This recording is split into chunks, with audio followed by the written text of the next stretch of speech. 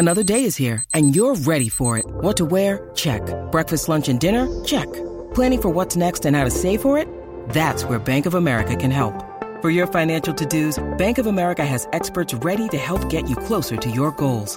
Get started at one of our local financial centers or 24/7 in our mobile banking app. Find a location near you at bankofamerica.com/talktous. What would you like the power to do? Mobile banking requires downloading the app and is only available for select devices. Message and data rates may apply. Bank of America N.A., member FDIC.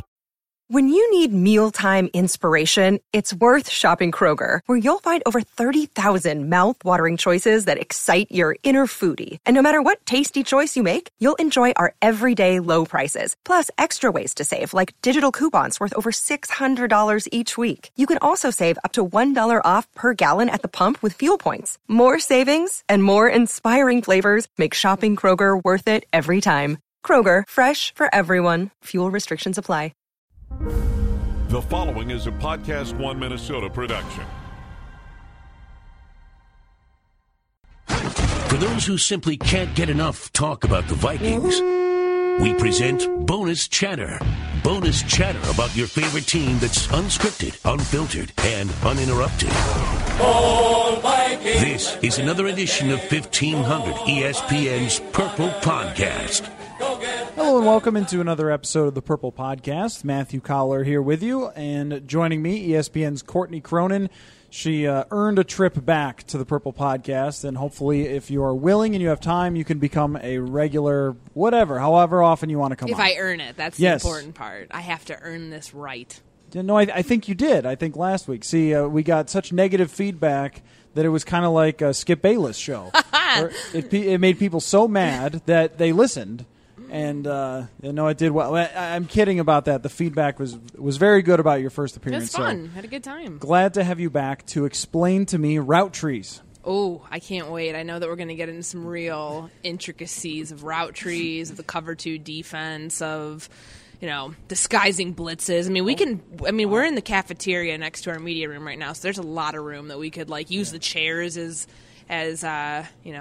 dummies, and then we can tackle them. Is Cam Newton going to be okay with you explaining those things to our audience? I guess if I mansplain them, is that the right way to go about that? Maybe if you do them in a lower voice, like the out route is 5 yards. Okay. That route tree you did send me yesterday, I got a very hearty laugh out of that. I'm sure there are some people who probably saw that like, oh my gosh, is this like part two? But they have to understand that you obviously are in a position that you have nothing but the highest level of respect, because your wife would probably kick your behind because, as you told me, she knows more about sports than you do. Well, she's a football play-by-play broadcaster. So, yeah, I think she knows what she's talking about. But, my wife, early in her career, did not get a position doing football play-by-play because a program director for a very small station in Western New York didn't believe that she would know football. So I've seen that right up close. What Cam Newton said to the reporter in Charlotte, it wasn't just inappropriate. I mean, of course it's inappropriate, but it also strikes a nerve with any woman who covers football or sports in general who has to deal with this on a daily basis. And you and I have taken the same number of snaps on an NFL field. And so, we all get talked down to a little bit by these players, but I think women take it much harder from players, from coaches, whatever, with the condescending tone. And so what Cam Newton did is now blowing up everywhere, but it's really not that uncommon. No. And every woman has a story, whether it's in the NFL, covering the NBA. It's everywhere. College basketball. I started my career professionally in Mississippi, the Deep South. You know how many football coaches, when I'm actually talking to them about more, about bigger things other than, how do you think your defense is going to be this year? An easy way to phrase something. I've got looks. I've been thought of as, until you actually open your mouth and start talking, they're like, whoa, she does know what she's talking about. There's always that doubt. And you can point to a number of things that might cast that doubt, which is very unfair, but sadly it's kind of something that we've all grown accustomed to.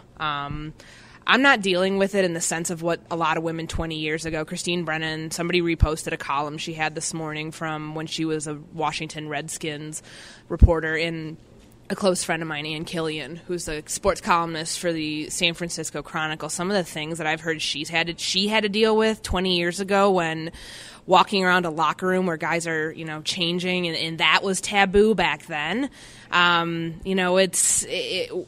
far as we've come, there's these instances like this. And obviously there's a lot of fallout surrounding, what people are digging up Jordan's past now and some tweets that she may have had. And so everybody wants to equate it, well, if you were mad at Cam, you need to be equally as mad as that. Okay, they're both bad things. But back to the point of Cam is where we need to keep it at. The comments were uncalled for. Did we not learn from what Jameis Winston said a year ago to a room of little kids, like elementary school kids, where he's like, boys, you should be violent, aggressive, whatever the word was. But then he said, girls should be quiet and polite. And he got slammed for that, and luckily he apologized for it. But the fact that that's even a thought, people aren't really sorry. If you say something like that, you're not really sorry. I don't buy it. Yeah, and any apology that comes from Cam Newton is phony and fake. Yeah, he had a chance yesterday to turn that, as we said, walking over to Mike Zimmer's press conference earlier. He could have caught himself and said, it's funny, Devin Funchess. He could have just gone right into that with a pun. And we like puns. We like puns on this show. But no one's going to buy it from here on out, and I think he's cost himself money, clearly, so far. He gets a lot of unfair scrutiny. I truly believe that, and it's a matter of, you can say something, unforgivable, essentially what he did, and you can get unfair scrutiny, and you can still, the two can coexist, which I think a lot of people don't want to believe, but that's true. And that's the thing, from my standpoint, I always appreciated Cam and thought that he did get unfair scrutiny because he's a black quarterback who runs. Mm-hmm. And anytime you're a black quarterback who runs, he's an athlete, he's not really a quarterback, he's got character problems, all these things that he went through coming into the league, and then the overreaction to him after the Super Bowl. If it's Tom Brady who walks away from a press conference, after like a dozen questions, by the way, then they would have said, he's just so upset. He's just such a great competitor. He couldn't talk about it anymore. But with Cam Newton, he's a child. So from his standpoint that's gone through that same sort of criticism based on his race, to do that to someone else, to marginalize someone else because of their gender is just sad. It is sad and unforgivable to me.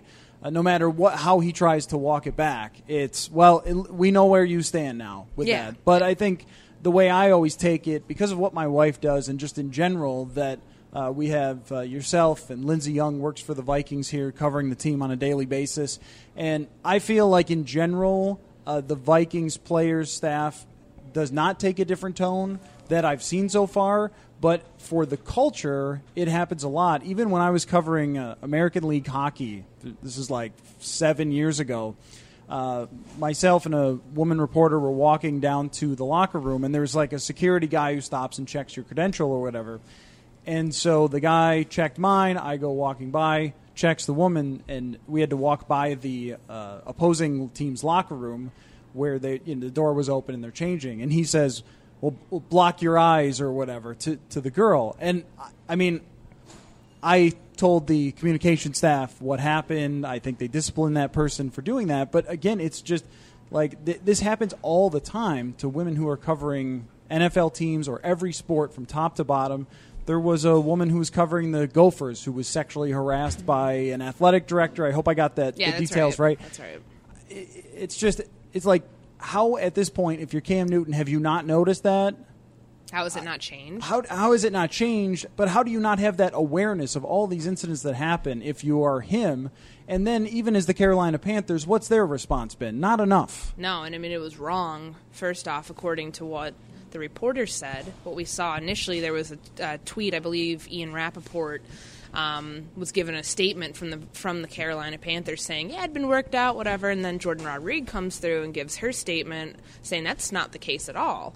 I think the interesting thing here is that people outside of the realm of sports who, not even fans get it, but like there's still people, I get questions like, oh my gosh, you go in locker rooms? Like, how do you do that? That's so weird. Like, they're naked in there. And it's like, that's your job. Like, your job is to do your job to the best of your ability. If I'm a doctor, like, I better like blood because I'm going to see a lot of it.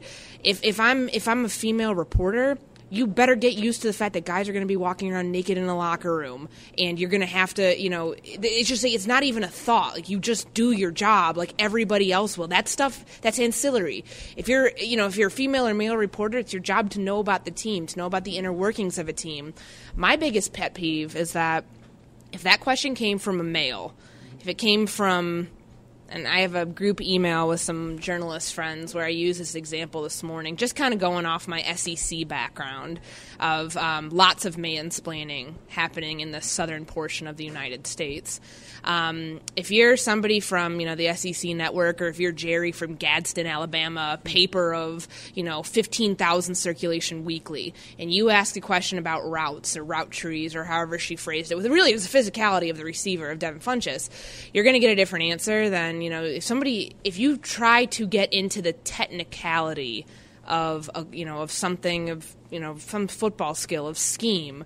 She did it in a way where she wasn't messing it up. I think we've talked about this before, just kind of in the, joking with football. Like, we have to make everything about football. Like, I've seen more people butcher scheme questions trying to sound like a smart person. They come off like a smart ass. They sound horrible. And it's unfortunate because you could really phrase something in a way where you don't, you're not trying to. Coaches see right through that. They all think we're dumb. Like, seriously, they don't think we're very smart because they're coaching something that is so technical and that is so much further than we understand. My best example of it was when it would have been Dak Prescott's junior year. My Mississippi State beat reporter and I were in Starkville, and we did this preseason feature. We did a sit-down interview with Dak, videotaped it, and then we got him to play NCAA 2K14. Because we want to see, we obviously can't see during the game. Like, we don't need to break down actual game film. Let's see how you read your route, go through your reads, your checks, what you come through at the line. We couldn't understand a word he was saying, but it was the most fascinating thing I think I've ever gone through, getting to see just how technical it is. I know that kind of diverts from the original thought, but that, she asked a good question. It was not a poorly worded question. She didn't say talk about, which is, I think a big pet peeve for a lot of journalists. Like, she did her job, and she was faulted for her job because of her X chromosome. So, unfortunate. Yeah, that's the thing, too, that we all get sort of talked down to about the complexity of the sport by the football people. Absolutely. Even when you get it right and they don't want you to know, they'll say, you don't know what you're talking about. Or give you a one-word answer, or, just say, I don't know. Like, and that's unfortunate, but in this case, your job. The reporter didn't try to sound like she was analyzing the route tree. It was only asking a question about the physicality of a receiver in a route, which you could easily see by watching. So, Anyway, the bigger point, I was watching this viral video on the internet, for those who have it, about a general, I think it was in the Air Force, was giving a speech about some people who had written some racist things on doors or whatever it was. And at the end of his speech, he said, if you are going to treat anyone like they're lesser or marginalize anyone, you can get out. And I feel the same way about sports. Like, this isn't a place for you if you're going to act like that. Just get out. I mean, it's 2017. Like, is it still an issue that, like, women are covering sports? It's not. Number one, it's not going away. Number two, it's been evolving for the past, decades. And coaching in the NFL, there are multiple exactly. Katie coaches. Sowers, who's coaching wide receivers, my former colleague Cam Inman had like the mic drop tweet of the day yesterday. Some receiver dropped a ball, and it was like they're able to watch a little bit more practice, I think, kind of just gathering what he was seeing, and she went over to coach the receiver up. And he's like, she did her job. It wasn't funny.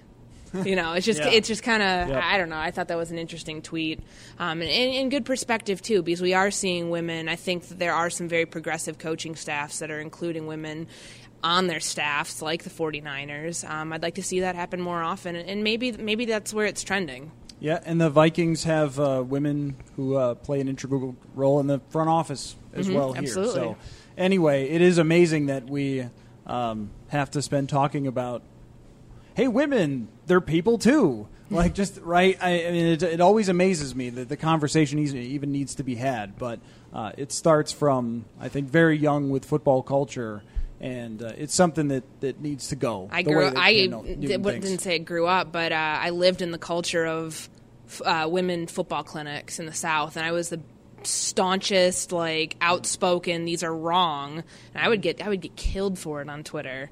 I think they are wrong. If you're going to have a football clinic, let's include everybody in that, because there's those on Saturday during the summer, it'll be a bunch of SEC schools, and it'll be like, and high schools have kind of taken on the same approach, like pom-poms and pearls, or pigskins and whatever it is, pigskins and pearls. I'm trying to think. There's some other good ones that it's just cringeworthy, because it's trying to cutesify, if that's a word, the sport, where there are a lot of women who want to watch it just like I do, just like you do, and they want to watch it, they want to understand it. I mean, that's the reason we all have Game Pass, so we can go back and hit the -10 on speed and watch it, watch plays develop.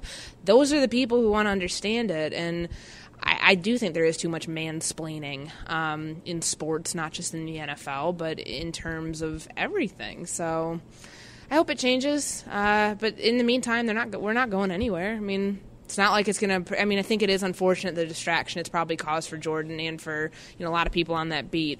But that's something – it's just kind of a product of people say Colin Kaepernick was a distraction, and look how what he's been able to do and spark that movement, whatever side of it you're on. I mean, we're talking about it. Yeah, and Cam's caused quite a distraction himself here. Yeah. If I was the NFL, I would at least fine him, if not suspend him, for a comment like that. I think that goes beyond just saying sorry or whatever else. Sorry doesn't cut it anymore. I mean, and I agree. I mean, there's no way they can really do anything now. They put out a statement saying we want to create a comfortable environment for all of our media. Okay, that's kind of, they have to do that. And that came, I think, from Brian McCarthy, their PR guy. But the Panthers need to handle this, because they botched it right away when they said that there was a discussion and everything's cool now. Everything's cool. No, it's not cool. It's become a firestorm.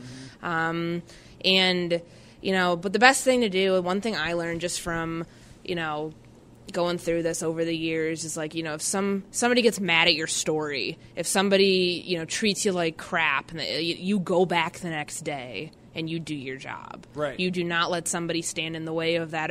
She's going to feel uncomfortable in that locker room. I don't care. You could be the toughest human, not female, not male, human. You could be the toughest person in the world. To go in there is going to be uncomfortable. And she will be successful if she can just soldier through that and do her job. Yeah, and it's more power to her. Hats off. It's going to be tough, but that's going to have to. She has to do it. And it needs to end where anyone has to go into a locker room and feel uncomfortable to do their job. I mean, it's just a sport. It's sports. Right. Well, even in politics, they shouldn't have to go in there and feel like they're going to get their head cut off, by the fifth press secretary in the last year. But anyways, I digress. Politics, you probably expect a little more. I don't know. Just firestorms or whatever you want to call them around stories. Terse responses. Right. Sports, this should be fun. Even if you're just talking to players about the next game, it really shouldn't be an atmosphere where you have to feel like someone's going to point you out and try to embarrass you for your gender. I mean, that's just unacceptable. So anyway, let's talk about some routes. Let's talk about routes. Let's talk about sports. Sluggo Seam Route is my favorite name of a route.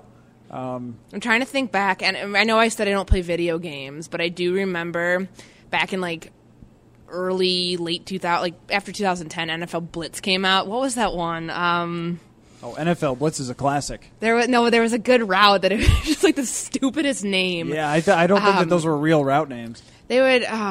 But the Sluggo Seam being the slant and go to the seam is. Da Bomb. That's the one. Or Blizzard. Yeah. Yeah. I remember those. Those made me laugh. But yeah, you're right on yours. Well, anyway, great analysis of Da Bomb on NFL Blitz. Kyle Rudolph's routes were interesting to me last week. We got to get to a couple of different Vikings things here. I think a key part of making up for the loss of Dalvin Cook is getting Kyle Rudolph more involved. when they've thrown him the ball, they've had success. And speaking of routes, he had a seam route last week where he was open and it was a bad throw by Case Keenum. He had another one that was a 10-yard out where he was open and it was a bad throw by Case Keenum, but it was down the field. And then he had catches of 15 and 19 yards. These are things that did not happen with Kyle Rudolph last year, but now the fact that they can protect the passer, I think he becomes a more valuable weapon as they try to find different ways to make up for losing Dalvin Cook. Yeah, and I mean, I think he's been a bigger part. It was a slow start for him in terms of pass protection, but we have seen him, he's had to contribute with a lot more recently, and I think that that's only going to continue. I mean, regardless, you do have Latavius Murray, who was the third best pass blocking running back last year. So it's a drop-off from Dalvin Cook, but I think that in terms of the protection aspect, something that Kyle has kind of gotten knocked for recently, it's a good thing. But that 3rd and 3 play, I think that was the one that could have resulted in the touch. Like that was their go-ahead to win the game. And Case said that after the game. He's like, I wish I would have, that's a play I wish I had back. I wish I would have thrown it to Kyle. And I agree with you. I think early on in that Pittsburgh game, granted, their safeties couldn't, for the last 2 years haven't been able to guard a tight end. But he was his security blanket in that game. And yeah, he had they had the touchdown early on against the Saints, and then coming back kind of been a little bit of a lull and hasn't been targeted as much. But that's what it changes every week. He said it today. You could get 2 targets, he could get 10 targets. It really is. And Mike Zimmer, I asked him about that earlier in the week. Like, is that something you're going to make a concerted effort to try and get Kyle more involved a little bit earlier? I mean, it's based on defense. He's going to get his. There's a reason that they're not concerned at all. If Kyle Rudolph is the last thing they're worried about right now. And I mean, when I could see it happening against Chicago. I mean, they've had trouble covering tight ends too, but they Adam Thielen and Stephon Diggs are going to have to explode early. I mean, they have to spark that. That's the way that they beat the Bears handedly. One thing I noticed just poking around some stats with Stephon Diggs was his average depth of target. Football. That's that's really football-y. That's more football than route trees, his average depth of target. But it's almost doubled from last year, where that's just how far the ball traveled through the air when it's going in his direction. And he averaged only 8 yards per target last year, and now he's up over 15. He leads the NFL in receiving. To me, everything plays off of the offensive line continuing to protect the quarterbacks as well as they have, whether it was Bradford in the first game or Keenum in every game except for Pittsburgh. But I think Pittsburgh, Cameron Hayward just ate them. And that was it. Like, this one guy just completely dominated. And he did have some dropbacks where he went too far, and maybe he should have stepped up in the pocket. There were some mistakes there by Keenum. But for the most part, the offensive line, I think Pro Football Focus has them 11th, and Football Outsiders adjusted sack stat had them 5th so far. I mean, it's exceeded, I think, even their expectations when they signed Mike Remmers and Riley Reif, and it gives them an opportunity, again, because everything now is, to me, through the lens of not having Dalvin Cook. It gives them the opportunity to keep having a deep passing game even without the top running back. Yeah, and I mean, certainly an upgrade at both tackle positions. I mean, that's what they went out and spent money on during the offseason to be able to shore up those spots. And I think you've seen, it's that trust factor, maybe he's a little gun-shy, Case Keenum, that is week 2, but then you start to see him get more comfortable in the pocket. And of course, that's a product of game plan. That's a lot of that goes to Pat Shurmur, but so much of that goes to the offensive line and just the trust he has that he's going to be protected. I mean, I saw something earlier, the Rams, kind of surprising there. I think they've only allowed 8 hits total. Oh, yeah. Andrew Whitworth at left tackle was a monster. It's better. It's an upgrade of what they had last year in Greg Robinson. But, they've allowed like 8 hits total on Jared Goff. And I don't think that – I think Case Keenum's somewhere near the top there. And, I mean, it's certainly – it's a huge part of the success of this offense. For me, that's the biggest improvement because we didn't know for the first, 4 weeks, really, like, you kind of take each game, week by week. But that, to me, is the biggest takeaway from the first quarter of the season, just how well they've played. And really, all the expectations put forth for 5 guys starting and, 5 new starters at all 5 spots, they've done well.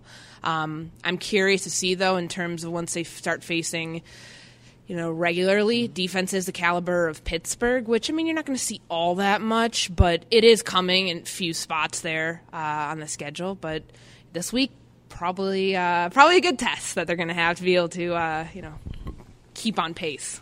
Luckily, they've caught a break here, or luckily for them, I'm fine either way. But they've caught a break here with this schedule. Yeah. The Bears have allowed 103.8 quarterback rating against so far. They are getting Pernell McPhee more involved, who is their edge rusher that Vikings fans would know from last year.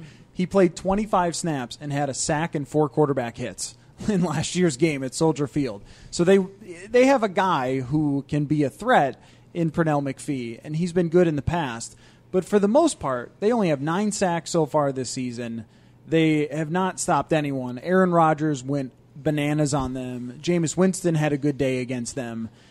There really isn't an excuse for the Vikings no matter who starts, which, by the way, Sam Bradford was practicing today. Mm-hmm. We don't know at this very moment whether it's full participant or limited, but I would guess limited. But he was back at least throwing warm-up when we were over there. When we were there. The one thing I think, just to touch on that really quickly, I'm trying to pull up the quote so I actually phrase it correctly. Mike Zimmer was asked about that earlier. Like, now, okay, we know it's it's been weeks, it's been day-to-day for weeks now, which is not really a fair assessment. I mean, in theory, yes, because things could change. Nobody can predict swelling, but maybe it should have been classified differently. Anyways, he was asked, is this going to be a pain management thing throughout the season? He's like, it's pretty much what it is, but I'm hoping it's not throughout the season. That's kind of the comment that was made with, along in the same route tree of comments. It's kind of been notorious with Mike Zimmer and injuries before we hear about, Latavius Murray needs to get on the practice field during, the preseason. And, with Sharif Floyd last year, similar, I mean, I wasn't here yet, but obviously similar types of comments. So I'm wondering, too, how bad is the pain? If Bradford's not playing, how bad is that pain for him to, you wonder now, okay, is 3 days of practice going to be enough? Because he hasn't practiced. Today's his first time in 2 weeks. He's been out there. Yeah, and trying to predict this thing is just so hard. It's obnoxious. I don't want to do it. Every day I get at least a couple of tweets of like, well, what's going on with Bradford? Right? What do you hear? Like, what I hear is nothing. I mean, who knows, right? I'm not even sure that they know which direction this is going, whether he's going to be back Monday night or whether they're not going to see him for a couple of more weeks. The one thing I think they have is a break is the schedule that's coming up here. Mm-hmm. Okay, Aaron Rodgers is going to be tough to beat. You're doing it at home. So if you have to play without Sam Bradford, that's really tough, but it's a little easier at home. And then you've got Ravens and then you've got Browns. Mm-hmm. So you've got a bad Chicago team who's running out a rookie quarterback, then a tough game, and then 2 more games that you feel like you should win. And then when you get later in the schedule, it's just hell, right? Mm-hmm. You've got 3 away games. One of them is at Atlanta. The other one's at Carolina, and Carolina is better this year. Yeah. Great routes, in my opinion. I don't know if I don't know if you should talk about their routes, but you can talk about it. Thank you. I'll talk about their. I can go back into the cafeteria kitchen that we're currently sitting in and whip up a sandwich. Oh, what? Man, I can say that though. It's totally fine. Well, I mean, everyone should be pro sandwich anyway. So if you just want to do that anyway and then come back and keep talking football, you can. No, today was pizza day here, so I'm good. We're all good and happy at this point. But I think as far as trying to survive being without Bradford, if they have to for another couple weeks, they can. But then things get really muddy with when Bradford will come back, if his knee is 100%, if he can manage the pain, and then Teddy Bridgewater at some point is coming off IR too. And this is the thing that we've been talking about for a long time, but how do they react to that? I think that their preference would probably be just to get Sam Bradford back and go the rest of the way with him as soon as possible. Yeah, I mean, it makes sense, does it not? Like, I mean, you're dealing, let's say he doesn't play this week, and then it's week 6. And they bring him back. I mean, yes, that would align with the timetable that Mike Zimmer originally, quote-unquote, facetiously threw out.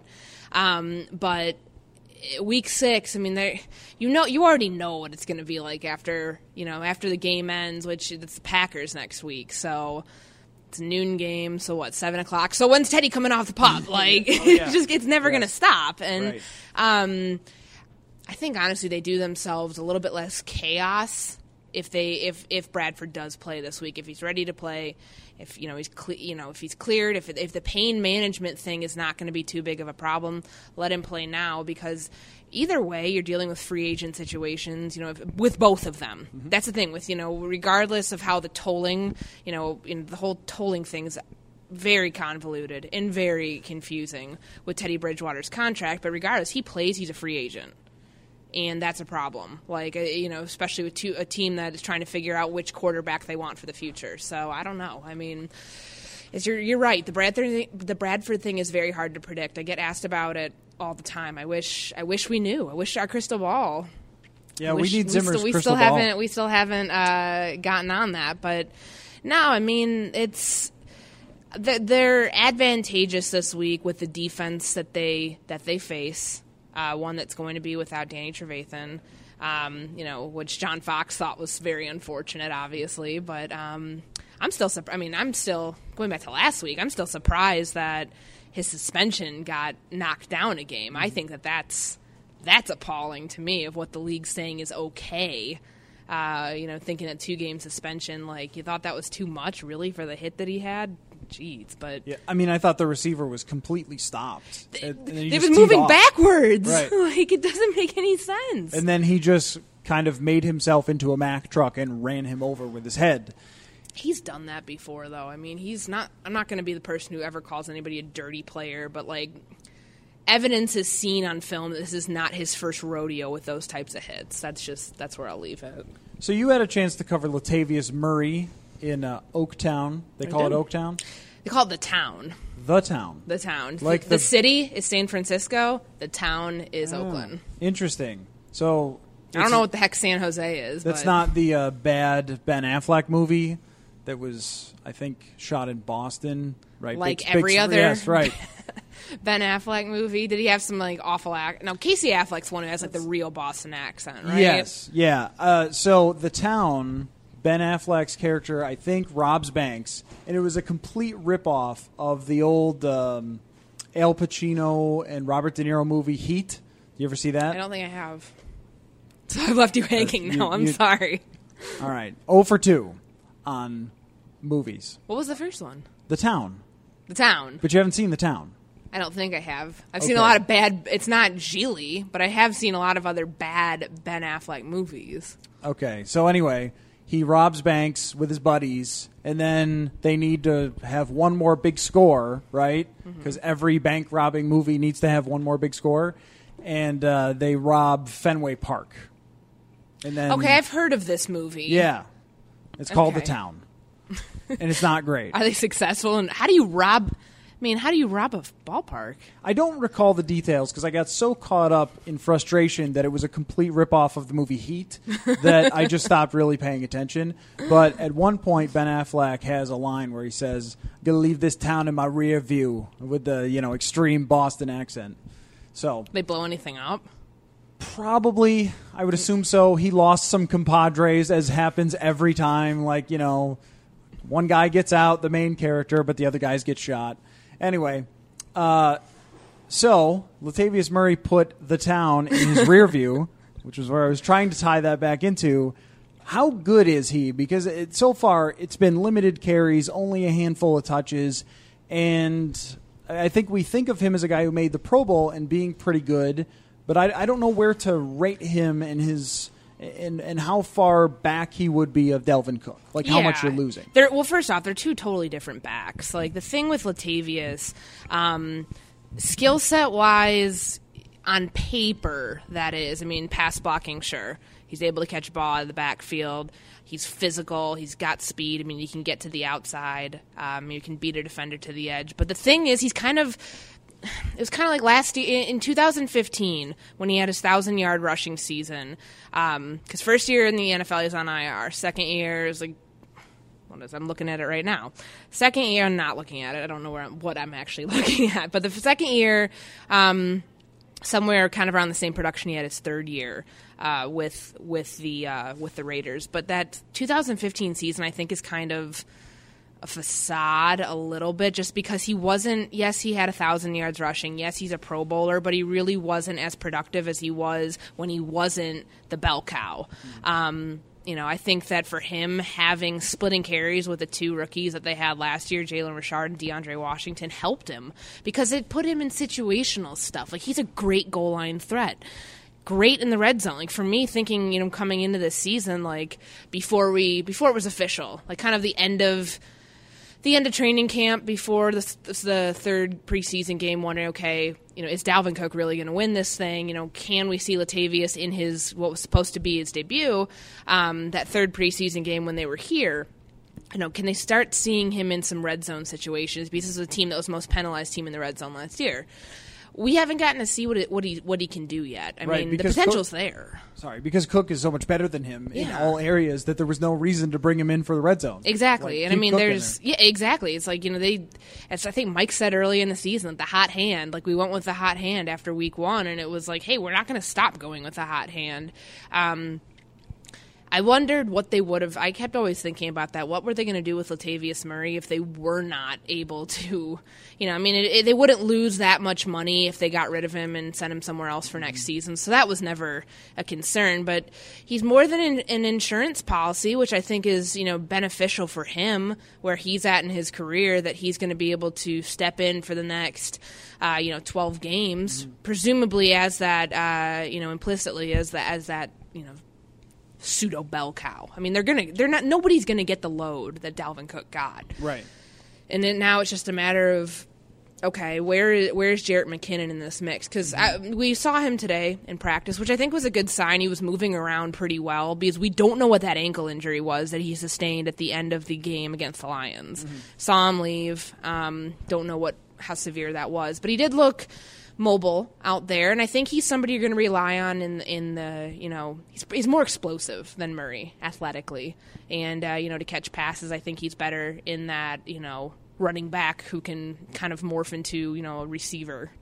The thing I wonder about, well, first on your McKinnon point, it's been disappointing to see that he has not become any part of this offense so far. And didn't we think he was? I mean, there was a point where he was the clear-cut number 2 there after week 2 and 3. But even looking at his stats, they were so low. Yeah. He's a career 4.1 per carry. But now it's dipped down to 2.1. So I mean, there's such a small sample size that you just don't know. And I thought last year was kind of just bad breaks for him because his first 2 years he was very good as a role player, and last year I looked at the numbers, the splits between when they used him out of a single back and when they had him in I formation, and that's trying to pound on third down and 1 or something like that. And when they were trying to put in a fullback and run with him, they were getting blasted up front, and he was averaging a yard a carry. And in all his other carries, he was reasonably decent. And I thought, okay, bad breaks, bad offensive line, that's the issue, right? So this year he'll bounce back. They'll use him in the slot sometimes. He'll get reverses. He'll be all over the field, right? And it just hasn't happened. And now I guess this would be your opportunity if you're Pat Shurmur to start finding ways to get him the ball more often. The one thing I'm interested in your opinion, because you would have seen a lot more Oakland Raiders, I don't think that Latavius Murray fits that well in an outside zone running scheme. Or they use zone inside and outside, but especially on the outside. I mean, they're power in Oakland. That's the thing. Yeah, and that's what I was thinking is that him running to the outside and needing to be patient and use his vision, that is just not his skill set. I feel like they have the opposite of Dalvin Cook.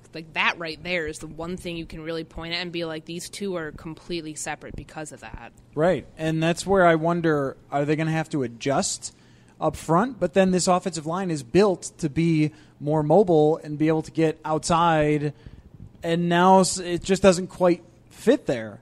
And I feel like Murray could really struggle if they try to stick with the same scheme that they were going with. But then again, the offensive line could struggle if they try to go power. And it's a matter, too, now of you got rid of Alex Boone because he couldn't run this scheme. So you have 5 guys who have already had to adjust so much. I mean, how much more can you – if you're going to really change up scheme 4 weeks in? Right, probably not. You know, entering 5 weeks. I just don't think that's realistic. You know, that's why they're going to end up splitting the carries. I mean, I don't think it'll be pretty even. I still think Latavius is going to lead the team in carries. He'll – probably, you know, he could eclipse. I would assume he'll eclipse Dalvin Cook. You know, where he was at with, you know, just under 400 yards rushing this season. But if he doesn't, something went really wrong. Yeah, that would be an accurate statement. He, you know, everything that we saw last year. I mean, he's not. There are times he'll lower his shoulder. But I mean, he was very much a product of that offensive line. They were so good. There was a reason that, you know, I thought they were a better offensive line than Dallas. I know that there was some, you know, there's a lot of that's up for debate, and I know that PFF I think had Dallas ahead of them is the way they graded out for the season. I think it was very close though how the grades played out. In Oakland, I mean, they just maul people. Yeah, I mean, they're big dudes. They run that. It's a different scheme. Yeah, it's very different than what Dallas does. Exactly, and it's different than what they do here. I mean, I think this is a very athletic offensive line, but, you know, to be able to not have too big of a drop-off, that's why they're going to be relying on, you know, usually the run sets up the pass. Like, I think they're just going to be relying on, you know, the passing game to hold its own for the next few weeks until the run can kind of get into that rhythm, because it's going to take Latavius a while. And I'm not saying that because of the ankle surgery. Like, I think whatever that is, you know, that he's right. Like, nobody's 100%. I think that won't slow him down. Even though that happened in March, he's kind of getting back into that and getting into a rhythm. His yards after contact they're not very sexy. Like, it's not like something that's, you know, just kind of surprisingly so for a guy as large as he exactly. Is. And that's what kind of, he wasn't dragging guys that much in Oakland. I mean, there's, you know, and he didn't have to really pick up on a whole ton of, you know, the whole third best pass blocking running back thing. It makes sense. But he wasn't really picking up on many missed assignments from his offensive line because there just really weren't that many. In a blitz pickup, sure, he can hold his own, and he's a big dude, and he's fast too. I mean, he's kind of deceptively fast, but you know, in what we've seen, very limited. He did look slow, and I was. You know, if you're Latavius, you're disappointed that you can't punch it in from the 3-yard line last week because that's what he was known for. That was his 10 of his 12 touchdowns last year came inside the 5. That is his bread and butter, and that's where I thought he was going to make long before the Dalvin Cook stuff. I thought he was going to be able to make a pretty big impact in terms of of lining up there, of being used situationally, and now he's going to have to. You know, they bit off a lot with him now because of at least in terms of, you know, what his role is going to be going forward. With the ankle thing, I think he had a little bit of a Freudian slip there and then tried to cover it up. He's a very honest player. I mean, he's a great interview. He will tell you he's always around. He'll tell you exactly how it is, and he's very, you know, he's a great guy to talk to, and I think he was just too honest, unfortunately. Yeah, and I think just from watching him versus what he said, it made total sense to me that the ankle would not be back to 100% because this is a guy who ran like a 4.38 or something, 40.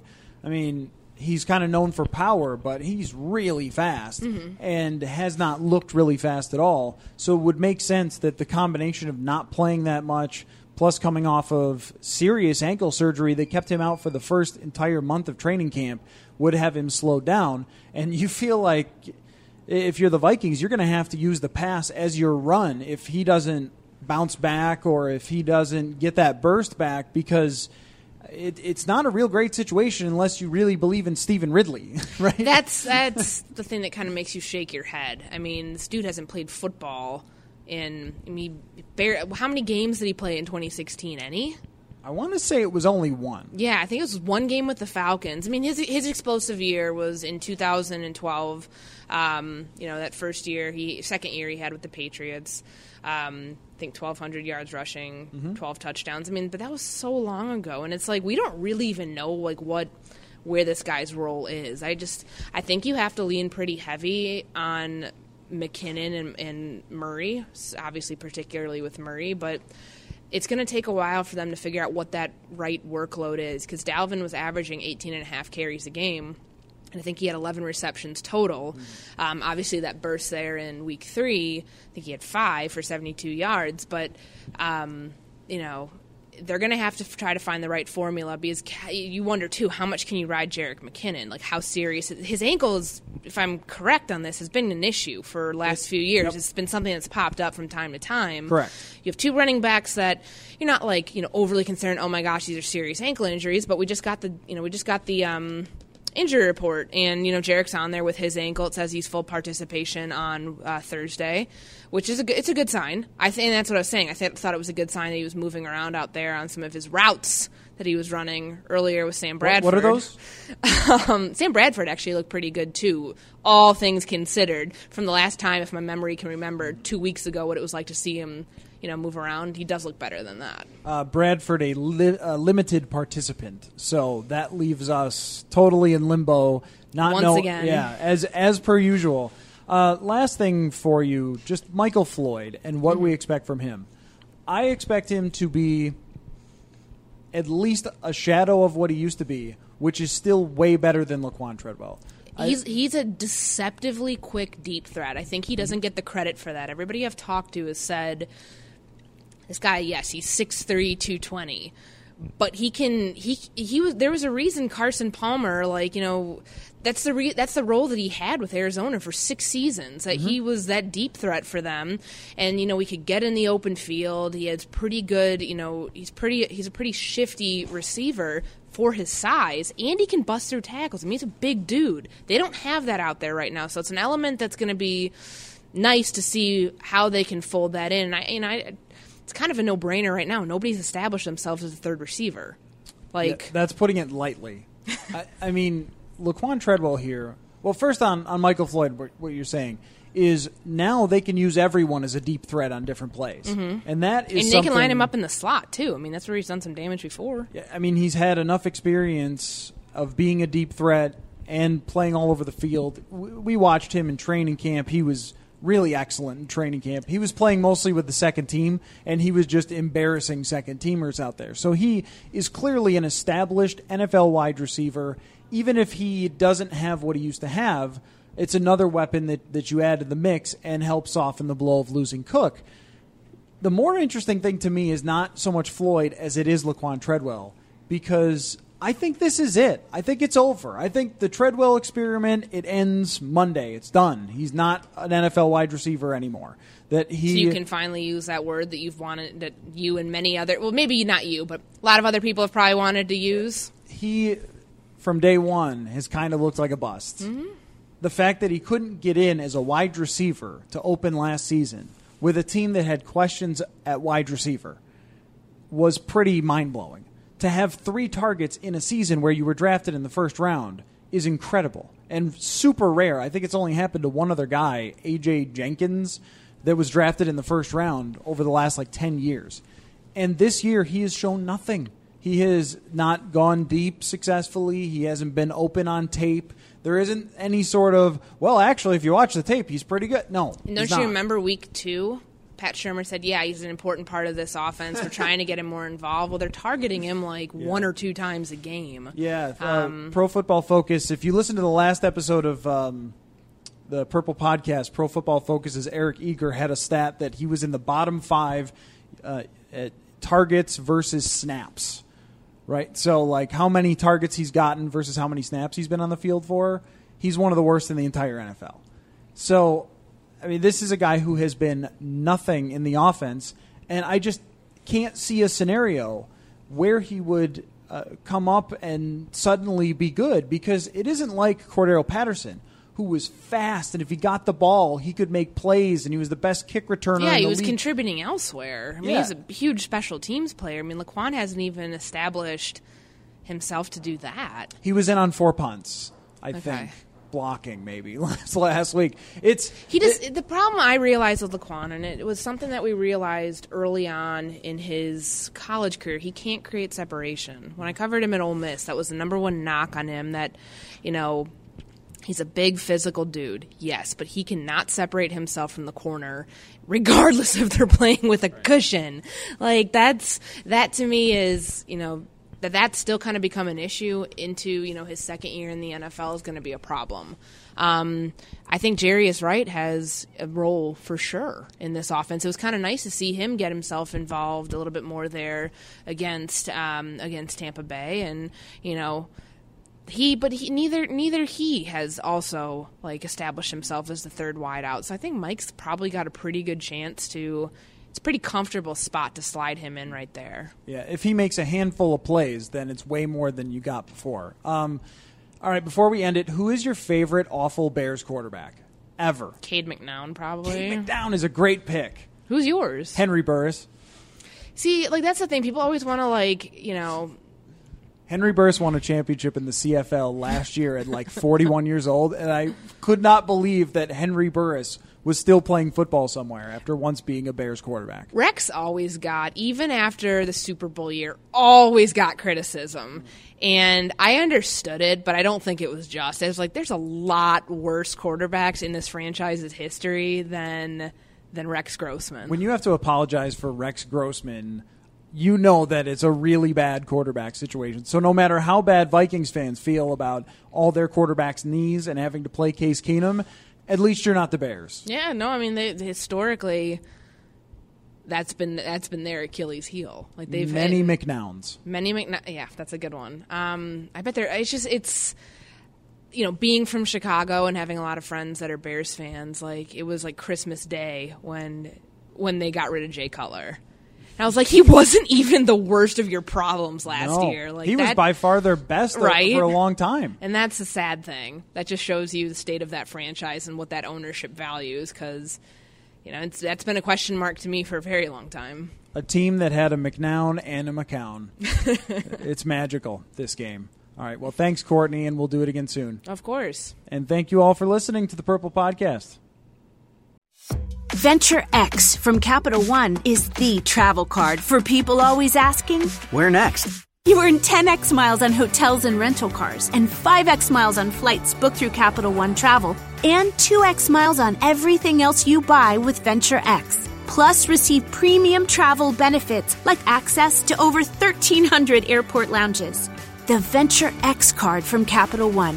What's in your wallet? Terms apply. See CapitalOne.com for details.